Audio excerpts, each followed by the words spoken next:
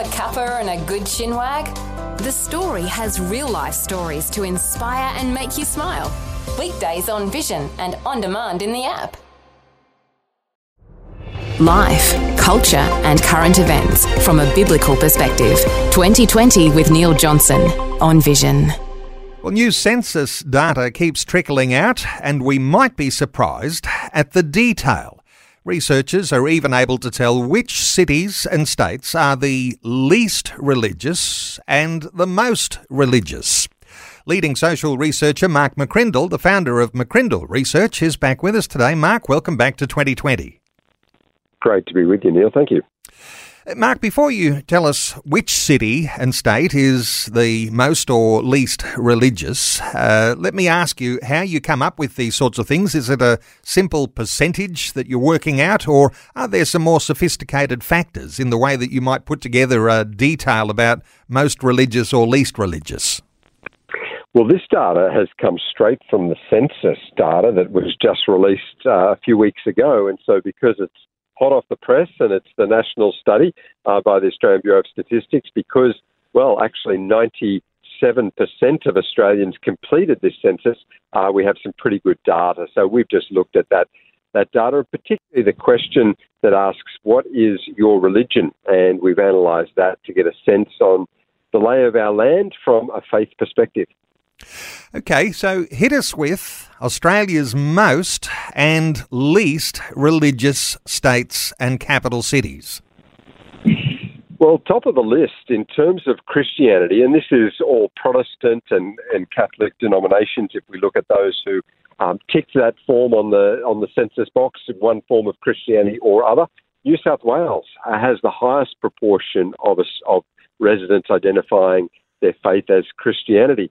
And Queensland is a close second. Now, putting this into context, 44% of Australians selected Christianity as their religion, and that was down from 51% 5 years prior. So there's a decline in Australians identifying their faith as Christianity, a rise of those saying no religion, which went from 31% to 39% in 5 years. So Christianity is still the most common response of all of the faiths, or no faith, but there has been a declining trend. Well, in a state like New South Wales, it's at 48%, and Queensland is only just slightly off the pace, so above the national average, and they are the two most Christian states as measured by this data. On the other end of the spectrum, you've got the smaller states like Tasmania, the Australian Capital Territory, and even South Australia as amongst the least Christian in terms of this response in the census.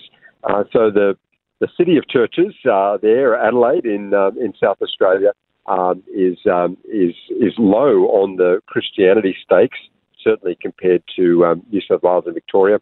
And Tasmania, which does surprise a lot of people, but it's got a very high proportion saying no religion, well above the national average. Let's not leave WA out of the picture. Are they right there in the middle?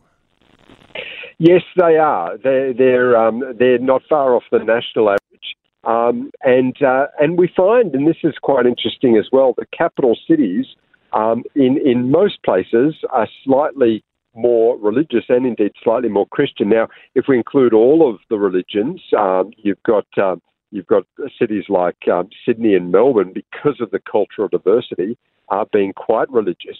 More than half of the population identify as religious. But even just from a Christianity perspective, Sydney dominates, Melbourne not too far off the pace, and as I mentioned, Canberra, Hobart, the capitals of those lower faith states tend to be at the bottom of the list. Hey, I don't want to leave anyone out. Does Northern Territory rate on the list anywhere? It does, and it's below average in terms of the religious identity, certainly Christianity.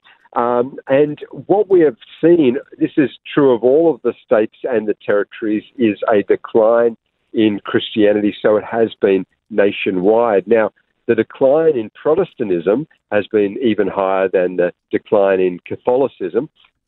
So the number one category of response, if we look at Christian denominations or faith perspectives is Catholic, and then we've got Anglican coming number 2 on the list, and that's been a significant fall actually in Anglican and total Protestants in the last 5 years. Come back to Sydney being the most religious city. For a lot of people listening in, they might be thinking, well, I've been to Sydney and I've been up some of those streets and I've been to King's Cross, and they might be thinking, wow, this is the most religious city. Different ways you can characterise things. It's different in the built-up CBD type areas to obviously what life is like in the suburbs. That's exactly right, Neil. The Bible Belt of Australia often runs through some of our capitals, but the suburban areas, the northwest of Sydney, the southeast of Melbourne, we have a high proportion of people that are church-going. And you're right, some of those inner suburban areas are very hard terrain in terms of the Christian faith. Not a lot of activity there.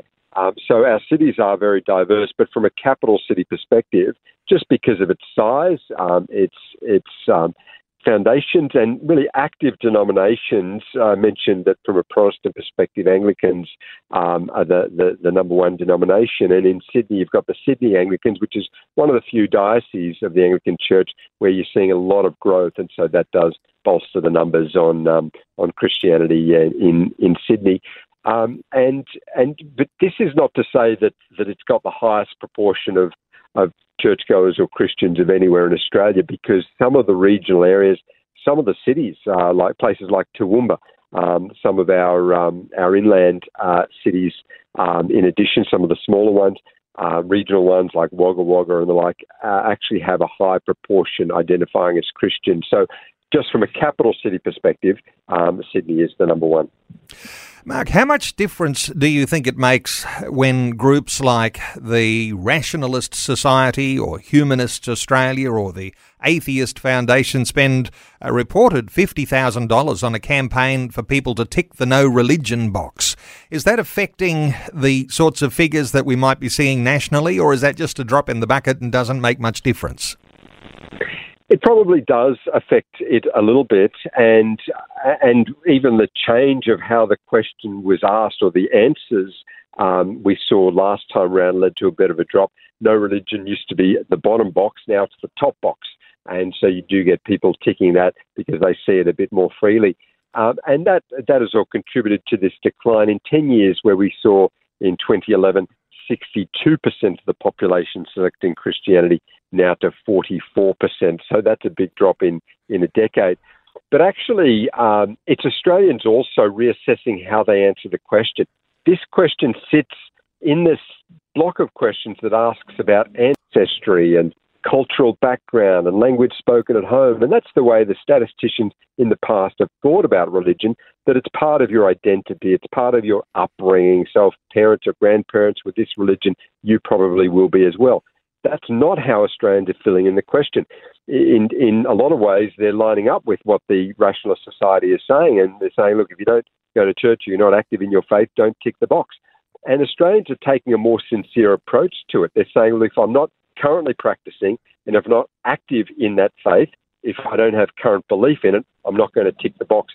So what it gives us is a more solid 44% than what we saw probably 3 decades ago when it was 75%, more cultural Christianity. I think it's more helpful to have solid numbers anyway, rather than just people vaguely identifying with a religious tradition. And so the 44% really are people who are saying, I currently have belief in this faith, I'm active in this faith, therefore I'm going to tick the box. It's not just something I knew from my past or something that my parents were. So that means that more than 2 in 5 Australians are active with their Christian faith or have a current belief. We know that about a third of those who tick the box, about 15 to 16%, will attend church regularly, at least once a month.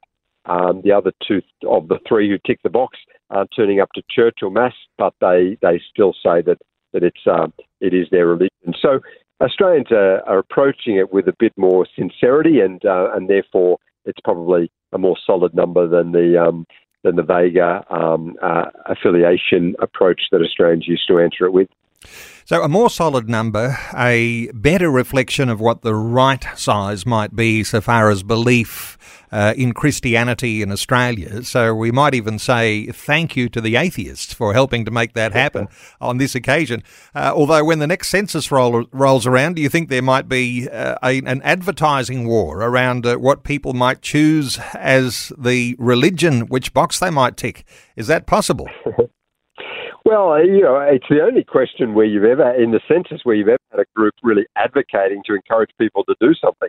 And certainly Christians are not doing the opposite, nor would they want to say, oh, no, tick Christianity. Because I think that's where both the rationalists or the atheists and the Christians are aligned. We don't want anyone to tick a box that is not, what they believe and what they practice. The more solid the number, the better. That gives us accurate information. And the fact is that Christians don't feel validated by seeing a higher number. They believe what they believe because they know it to be true. It's a matter of their own faith and their own walk, and they don't need the validation of having more people around them tick it. So I think we're all united on that. If we're not active and currently believing and practicing in that religion, let's not tick the box, and it does give a more accurate perspective of the landscape of Australia. Although for leaders of churches, no doubt it's sobering to see those numbers falling. So the thought that you've got to redouble your efforts to ensure that the faith of people within not only your local church but your broader community can see the value of Christianity, and so aligning with that faith. Hey, Mark, where do we get some more details about the things we're talking about today? The most religious city, the most religious state, and then the least. Is there a way that listeners can get a hold of some great information that's easy to understand about how their community might look?